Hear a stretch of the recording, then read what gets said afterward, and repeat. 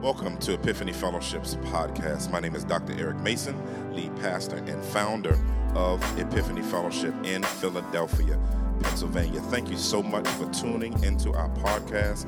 Our desire is to see people everywhere show off the glory of Christ in every area of life. God bless you as you listen, and consider subscribing so that you can tune in every week to check out new messages. God bless you and take care.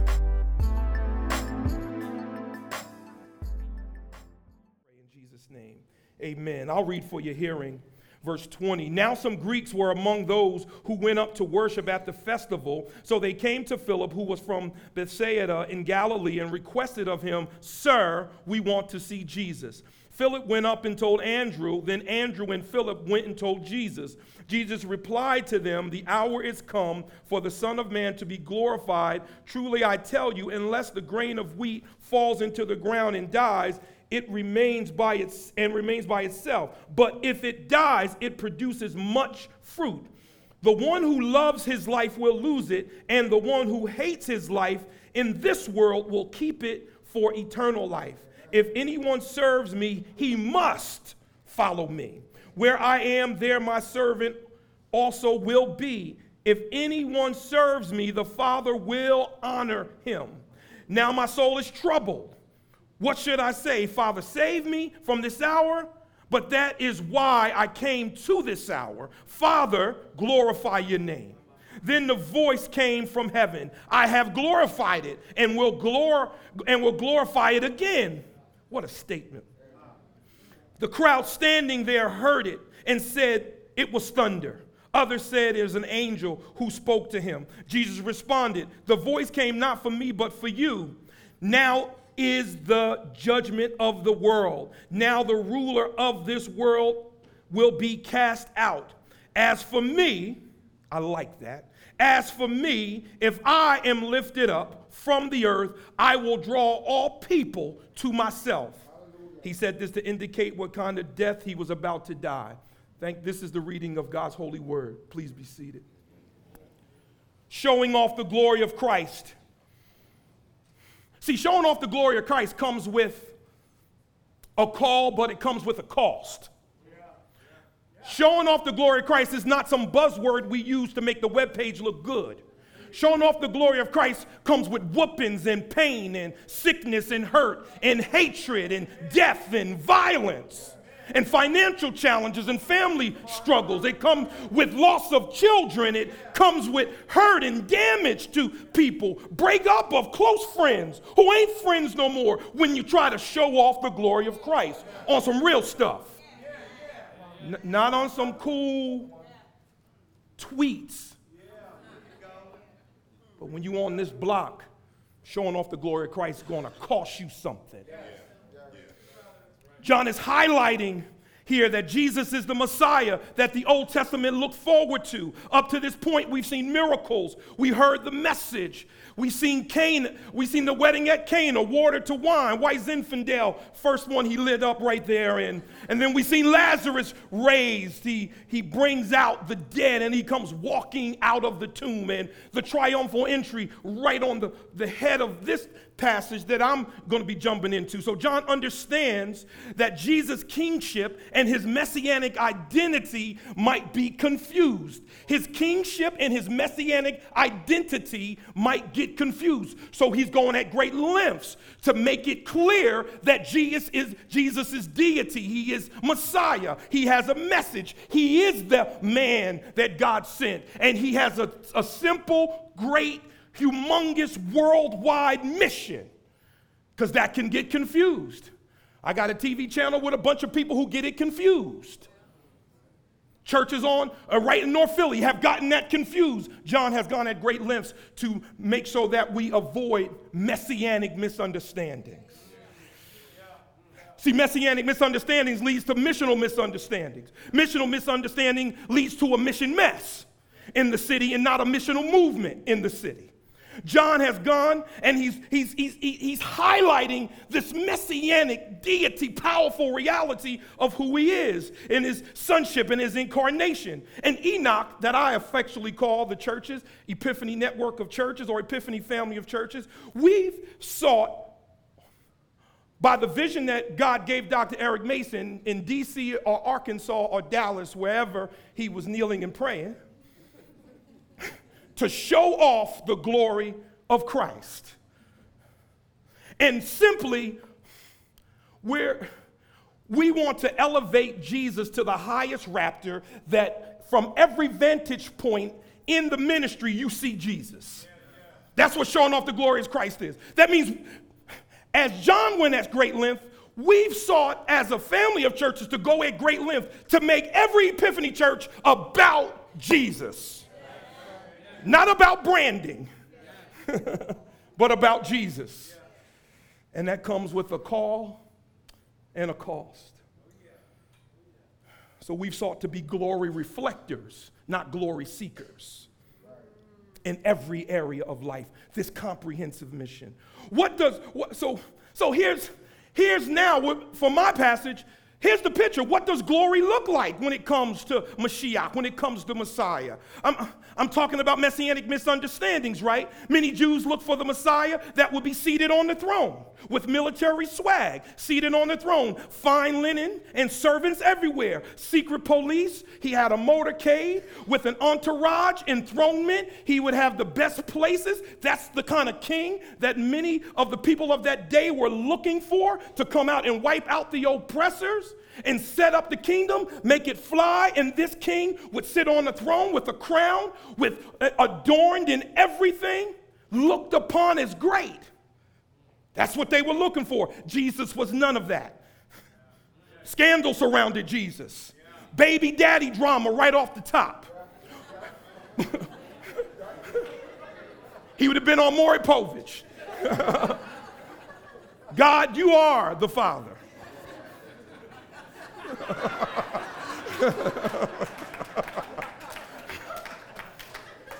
He was born in poverty.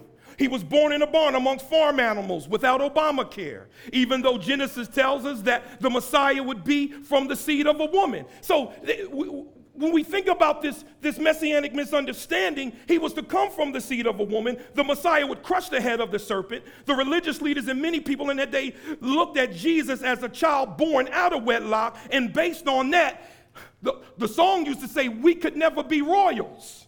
It doesn't run in our blood. And that's how they would have looked at Jesus. So John goes to an extreme length to clarify this messianic misunderstanding, as Jesus in this passage is highlighting the prediction, the foretelling of his crucifixion and glorification.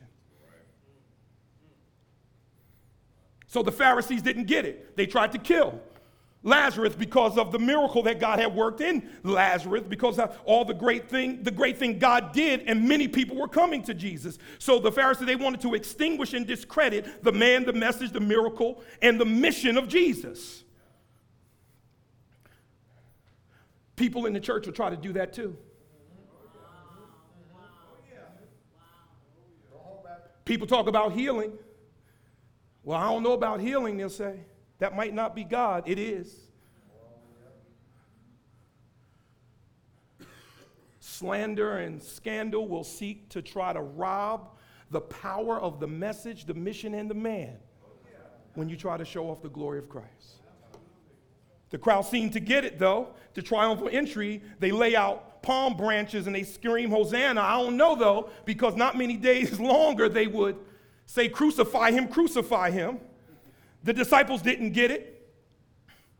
When in John chapter 12, verse 16, they would misunderstand the messianic mission as well. You can help me with that. His disciples did not understand these things at first. However, when Jesus was glorified, they remembered that these things had been written about him and they had done these things to him. So they didn't get it, this understanding. We're missing it, this big picture. So this brings me to land in my text as I've sought to set up the picture here. And let's just walk this out a little bit. So verse 20, it says, some Greeks in the crowd and those that had gone up to the festival, they push up on Philip and Andrew. Now it's interesting that these Greeks Gentiles outside of the covenant people. John is highlighting that to let you know that they weren't Jewish. They would not have been at temple. They would not have been bar mitzvah. They would have been on the outside wondering about the inside. And they roll up, and then they roll up. I want you to notice that they get with Philip and Andrew. Those are Greek names. So they tried to connect through the name, I believe, of the Greek names to get to them because they wanted to talk to Jesus. They wanted to interview Jesus, if you will. And they requested to see Jesus. Philip he huddles up and says, yo, man, he wants to talk to Jesus. So they go tell Jesus. And in the context of this passage, we're seeing now in Jesus' glorification, we're seeing now in his crucifixion that he's opening up the reality that's always been there, that the whole world can come. So I speculate these Greeks would have been there with their Gentiles' Lives Matter shirts on.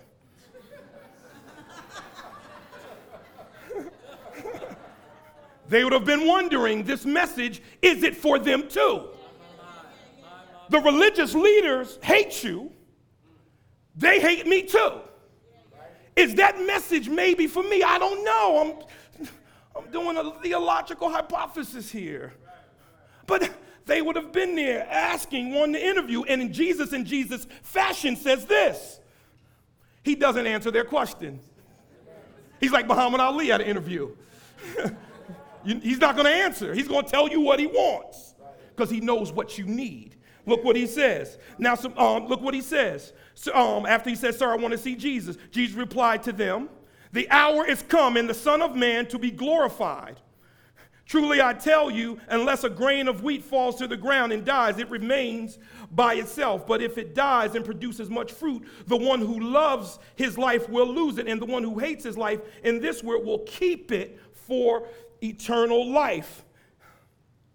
And so he's unpacking now this hour has come.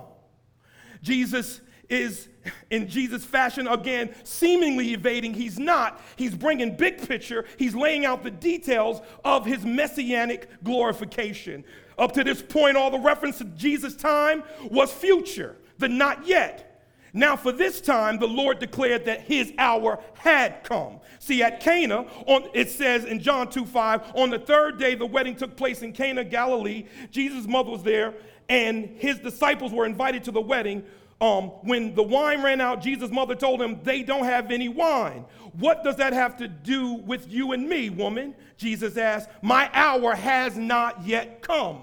So he's been saying his hour's not here yet. I'm telling you, this passage is a pivotal passage in the reality of the message, mission, and the Messiah.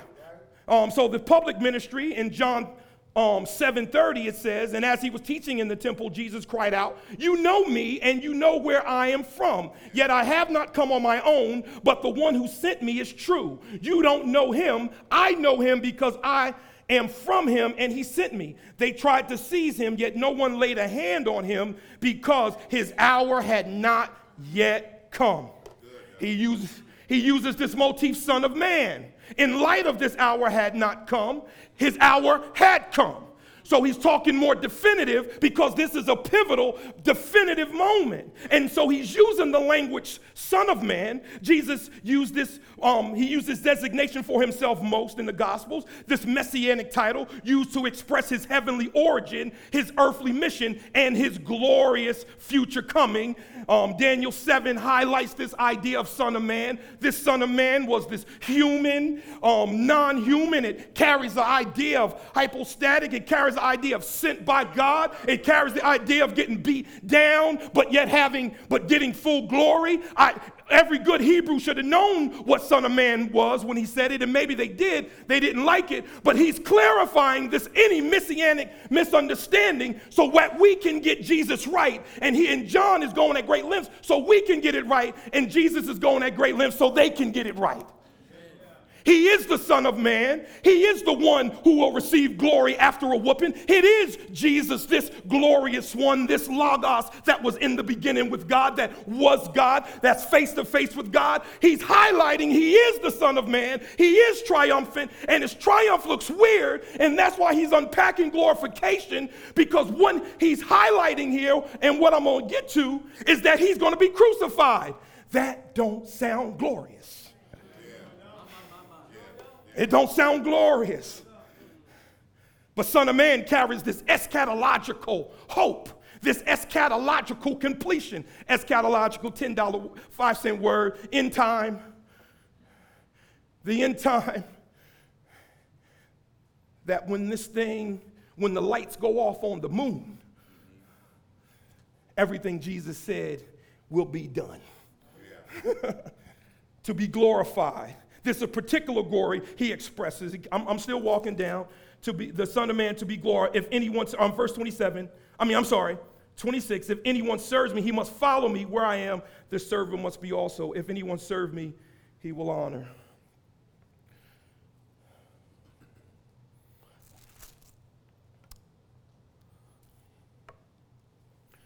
So the hour had come to be glorified. This particular glory.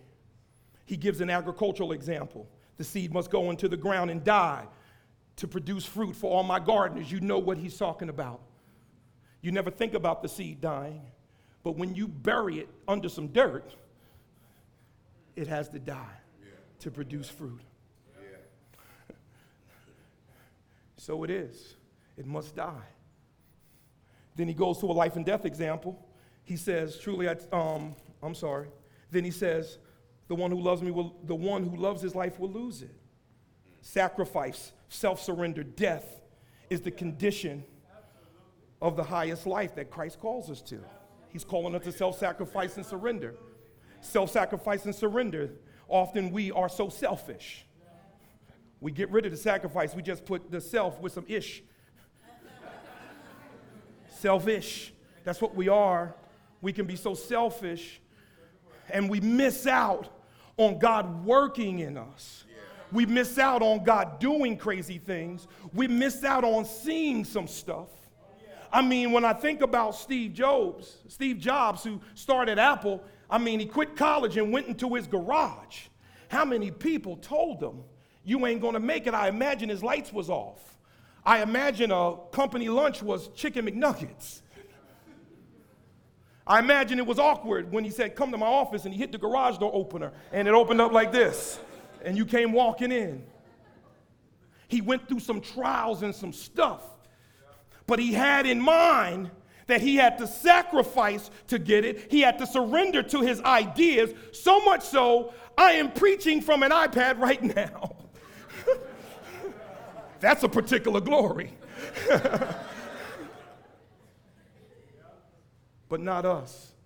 We get to college, the washing machine break. That's a sign. I got to go home. It's a sign you got to do laundry at the laundromat. We punk out, though. Often we identify our selfish motives as sometimes preachers can use the platform for their personal agenda and not preaching the power of Christ. We run into a little problem with a deacon or an elder, and next thing you know, we run home under the bed in the fetus position wondering what happened. I'll tell you what happened. To show off the glory of Christ comes with a call and a cost. Don't be scared of that whooping. Many of y'all ain't in jail because of that whooping mama gave you. Many of you take care of your property because it was robbed and vandalized and you care about it now, but you had to go through some stuff. Surrender. Self-sacrifice. This is the gospel. Jesus surrenders to the will of the Father. He sacrifices himself.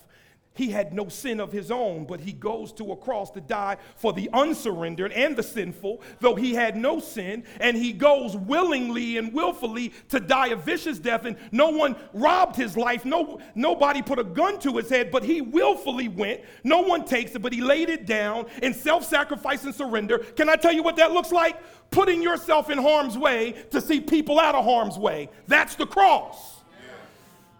Self-sacrifice and surrender. You got to lose your life. Lose your life. Well, Pastor Doug, I got dreams to be a singer. You need a job. I ain't mad at your dream. You got to work. I got dreams to be a pastor. You ain't no pastor. You need to feed your children. So often we rise up in ourselves to be something we're not instead of being what God is working in us.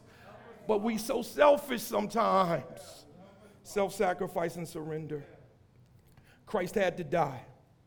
His death was an absolute necessity. This was Christ here unpacking anyone's messianic misunderstanding. Glorification of the Messiah was different than many understood. John is making clear that Jesus' preaching glorification is not glorious by the world's standards. The world, I'm in this glory now. He's talking about glory, and this glory would have not been glorious because I think they were looking for him to show up with a fine Brooks Brothers suit and then get coronated, and then the deaconess make the chicken, and then we have this celebration. But his glory looked different. It looked like death. It looked like self-sacrifice and surrender, as it had always been prophesied in the Old Testament.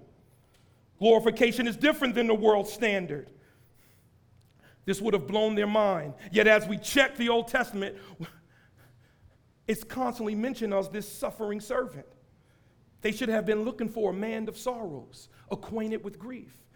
They should have been looking for the person of Psalm 22:1 that would cry, my God, why have you abandoned me? They should have been looking for this distressed and this despised, suffering servant. But that ain't glorious to our standards. The suffering servant is Jesus of the Bible. He does not and will not sidestep suffering. The devil offered Christ in Matthew 4 an opportunity to sidestep the suffering of the cross. Satan said, I will give you all the kingdoms of the world if you just bow down and worship me.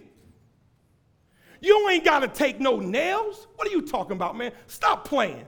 Jesus, I got this worked out. Just bow down and worship me. In other words, you exalt me and I'll get you out of pain. People of God, you ain't going to avoid suffering in this life. And we got an American suffering that ain't as bad as Malawi. But you ain't going to find a non-suffering Messiah in the Bible, so you can't find a non-suffering Christian that says he's with Jesus. You will suffer. You will go through trials. Eric Mason started a church with a wife in the hospital. From transplant to transplant, to home care, to homeschool, I think about Tommy Forrester, he had a transplant. I think about Aaron Johnson, who he was in the hospital with people all around, pain and sickness and death. You will not sidestep suffering. And if you are, you're not showing off the glory of Christ. The cross is a rugged cross. It's not a comfy couch.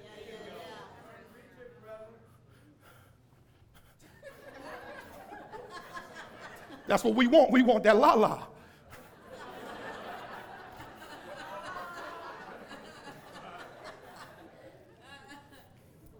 When a bullet goes past my house, hits my son, my middle son's next to his window, there is no la-la.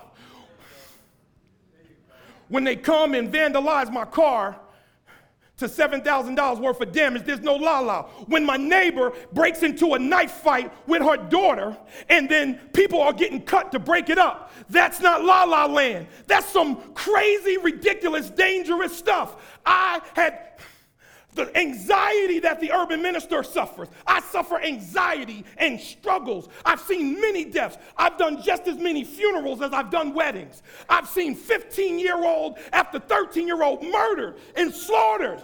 I have nightmares some days of those faces and those eyes. It's crazy and it's hard. And you know what? Jesus says, get back up. Go ahead and preach it Sunday. You will not sidestep suffering. You will not.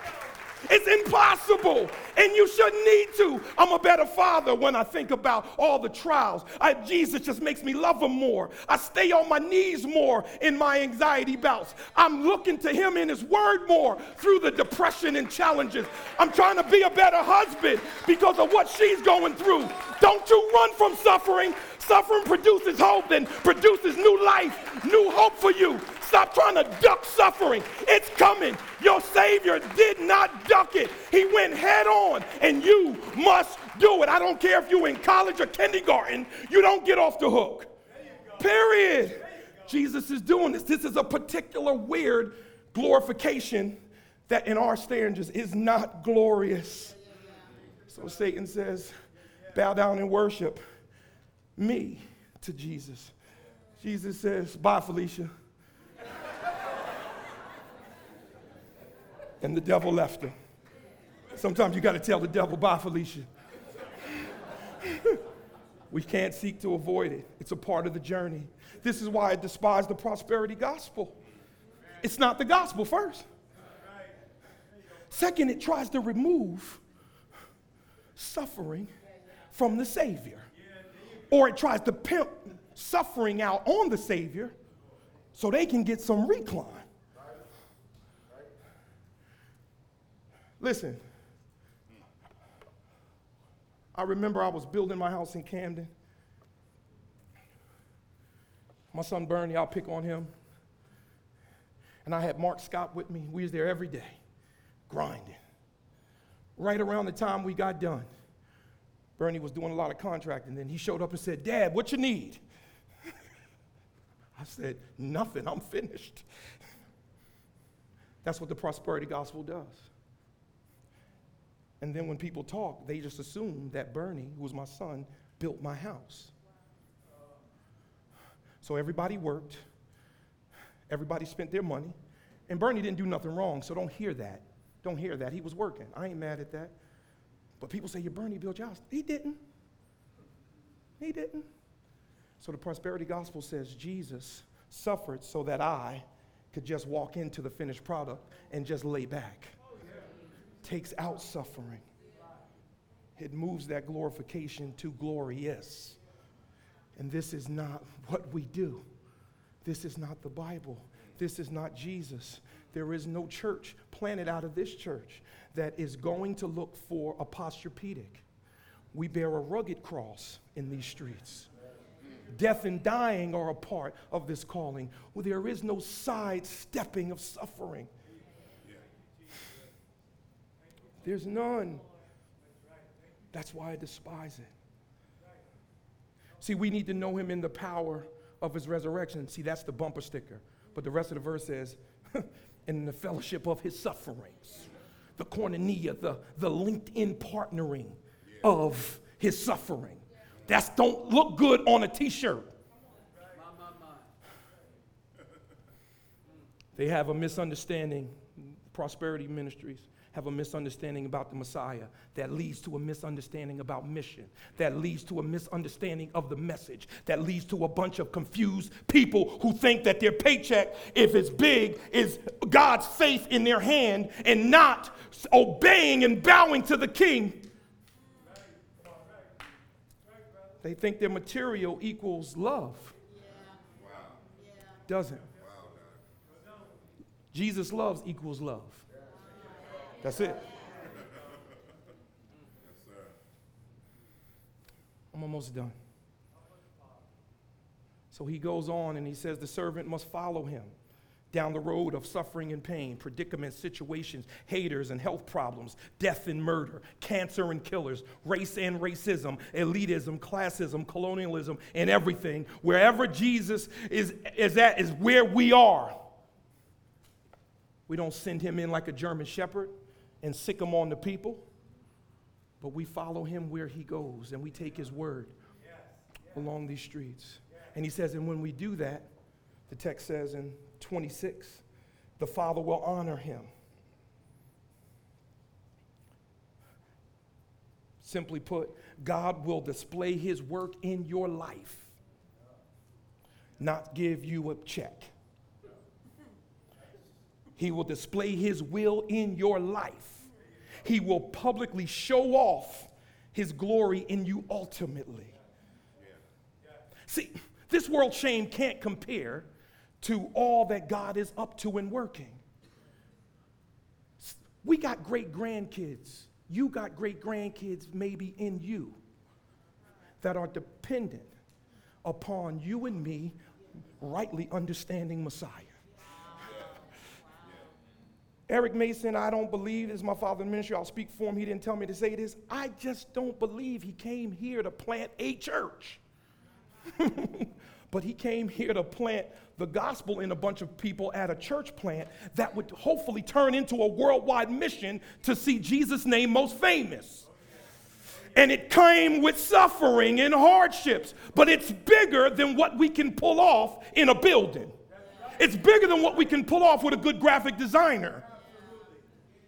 And it's rough though, but in all that roughness, I remember we were going through something heavy and we were hurting, and Pastor E lived in Northwood, and I drove over to the house. He sounded a little upset on the phone, and I got in there and we started praying and crying together, and he says, Doug, all this stuff, all the hell we going through, God must be about to plant about 10 churches. And he did.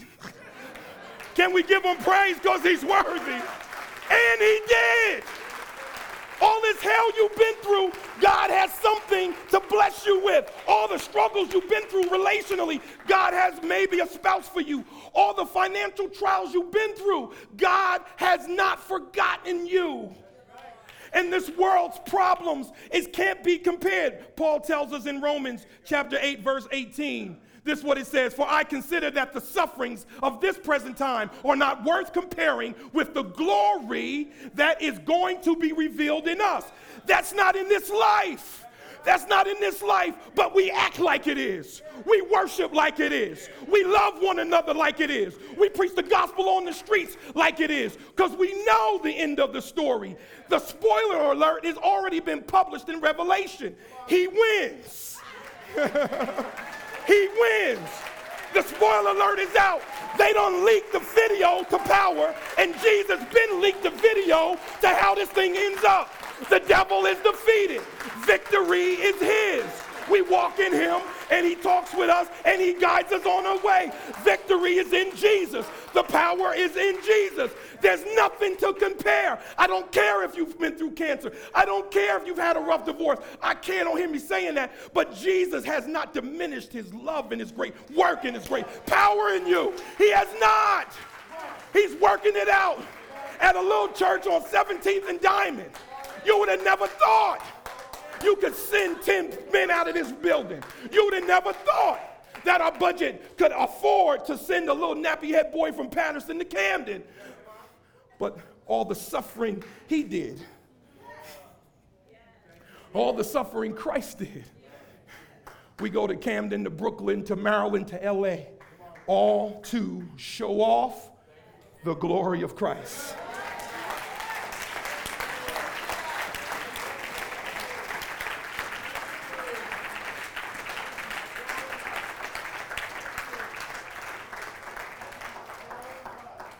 I almost want to stop there, but I want to close with this. So the voice came from heaven. He says, Father, save me from this hour. Nah, I was made for this hour. Church, don't run from suffering. You were made for this hour. You were made. See, sometimes we get the wrong tattoo. You were made for this hour. If you don't take the verse. And then it says, and Father, save me from this hour, but this is why I came to this hour. Then he says, emphatically, Father, glorify your name. Not with lights, with suffering, he says. The voice then came from heaven, I have glorified it and will glorify it again. What a tweet.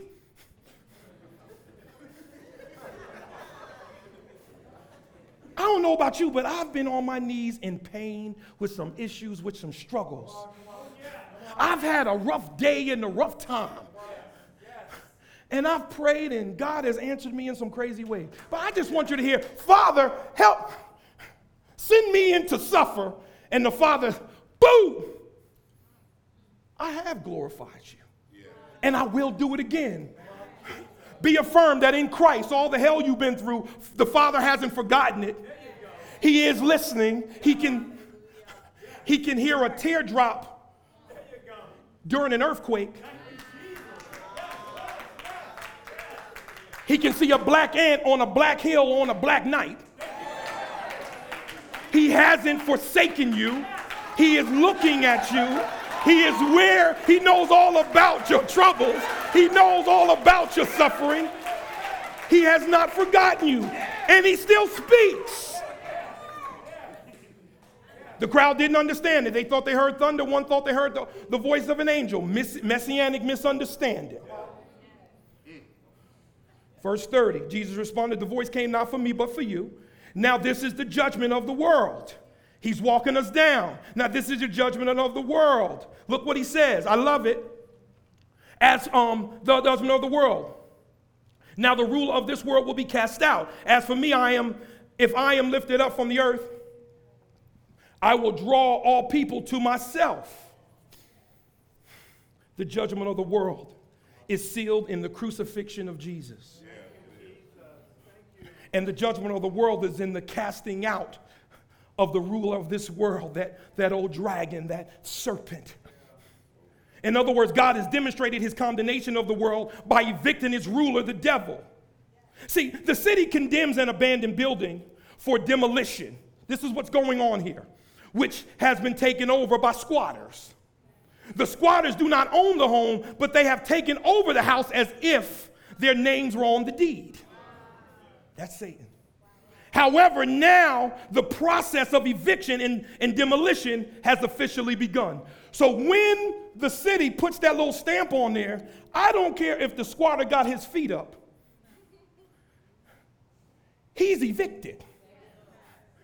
And the process of moving forward to this now removes him. He may think he owns that house. And I was at Camden Court the other day, and the dude wrote himself a lease, a squatter, and said his rent was $10 a month. And on the lease, he had the person sign it that said he paid it up for 20 years. I'm not even making this up. The dude couldn't read well. Who was there with me? Who was following a charge. He showed it to me. And I was like, bro, he spelled everything wrong. They're having a hard time getting him out. Jesus is not having a hard time getting Satan out. Crucifixion and glorification is what's driving out. So he's casting out the evil one. And then, but the next part of the verse says, if I be lifted up, I'll draw. So he's driving out and drawing in. He's driving out and he's drawing in. So it is with God. He's driving out and he's drawing in. And so what is the picture? So he says they're being cast out, but then he gives the sharp contrast and he says, but as for me, I ain't like them. But as for me, on the other hand, it serves to show that he is the owner and ruler of all things. And we say if, but in the Greek, I could say that if or when, based on the context. Pastor Larry will grade me later. He speaks of the cross. So now this humble healer will submit himself to a horrific homicide. If when I'm lifted up from the earth, I'll draw. Notice the devil is being driven out. I will draw all people to myself. This is a beautiful double entendre here. And so first, let me show you the first double. So we see now when we get to Genesis that the Mashiach, or this divine one that's going to come, he's going to crush the head of the serpent. But we see also that the ruler of this world is being crushed too. But watch this. But we see in Isaiah 53 that the serpent is going to be crushed too. So there's a double crushing. There's a crushing of the devil and his power through the crushing of the Messiah and his surrender.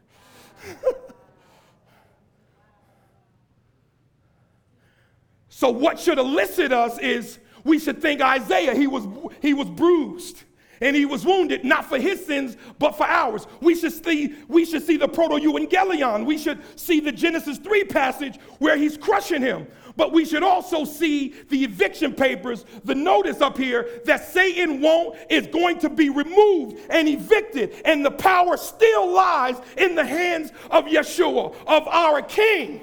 And then, amen, and in that authority he says, if I'm lifted up, I will draw. The song says, I'll draw all things unto me. That's a bad song.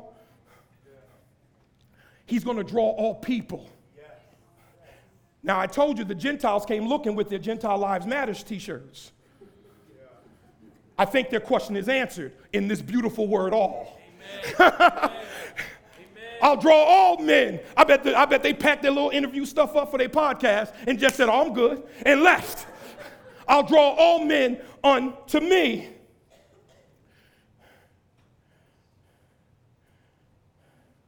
So let all messianic misunderstandings be clarified.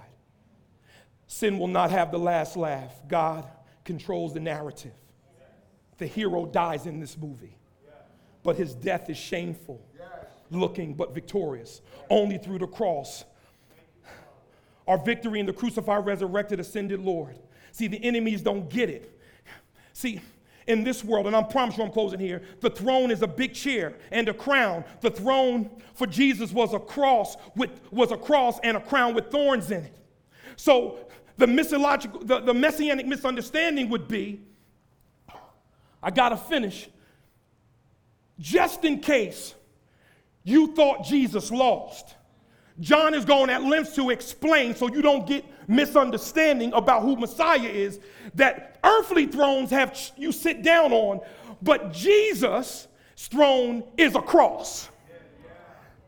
So he's seated on the throne even when he's standing on the cross. And so he don't want you to get confused. He don't want no missiological or no messianic misunderstandings. But that's why, so cruciform. So this would have been odd. A king would have came in and taken power. But this king gives up power. And he's crushed in our place to show off and demonstrate God's glory. What does God's glory look like? A crucified Messiah, not success, not avoiding hardships, not Christ wiping out all the enemies in this life, not the removal of homelessness and poverty in this life, but glory for Jesus looks like the exalted King whose throne is a cross and surrendered to the Father. And then he's going to draw this magnetic force of the beautiful Messiah, all people, not everybody, but all kinds of people. We've answered the Gentile question. We've clarified the messianic misunderstanding. He is God. He is deity. He is the one who satisfies the wrath of the Father. The question is, will you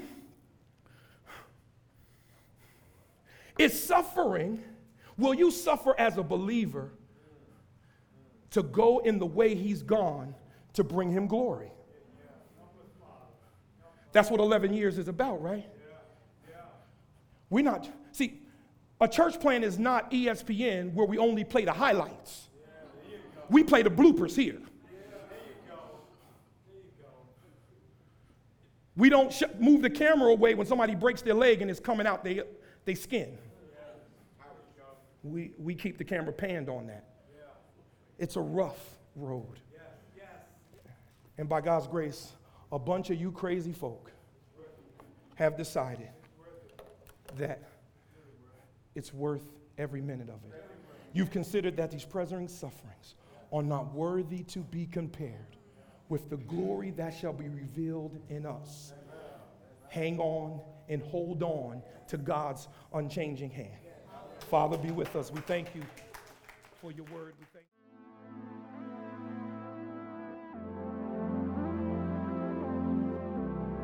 Thank you for tuning in to today's message. I hope that it was a blessing to you and it was aiding in your life to help you to show off the glory of Christ in every area of life.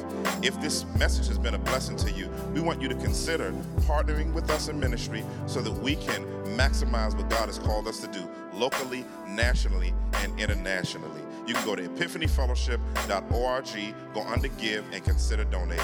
Thank you. Take care. See you next week.